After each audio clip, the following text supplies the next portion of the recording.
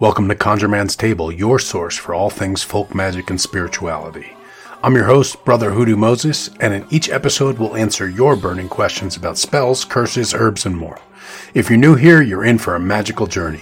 And if you're a returning listener, welcome back to the table.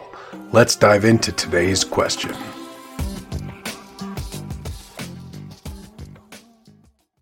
We're talking about dissolving dragon's blood or any plant resin in alcohol. Now, number 5.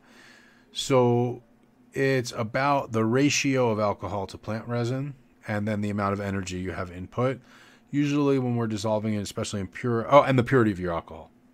And also different resins will technically dissolve better in different purities. So the more pure the alcohol is not necessarily better. You theoretically want to dilute it to the ideal purity, but eventually in the more pure alcohol, eventually everything will break down.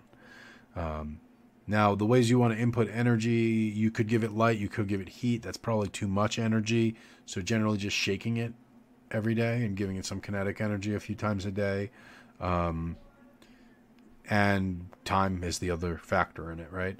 So generally the resins that we're going to buy, dragon's blood, frankincense, benzoin, amber, myrrh, it is the sap of a tree, so it's the sap, but usually it's got dust in it, it's got little pieces of bark, sometimes there's leaf, whatever.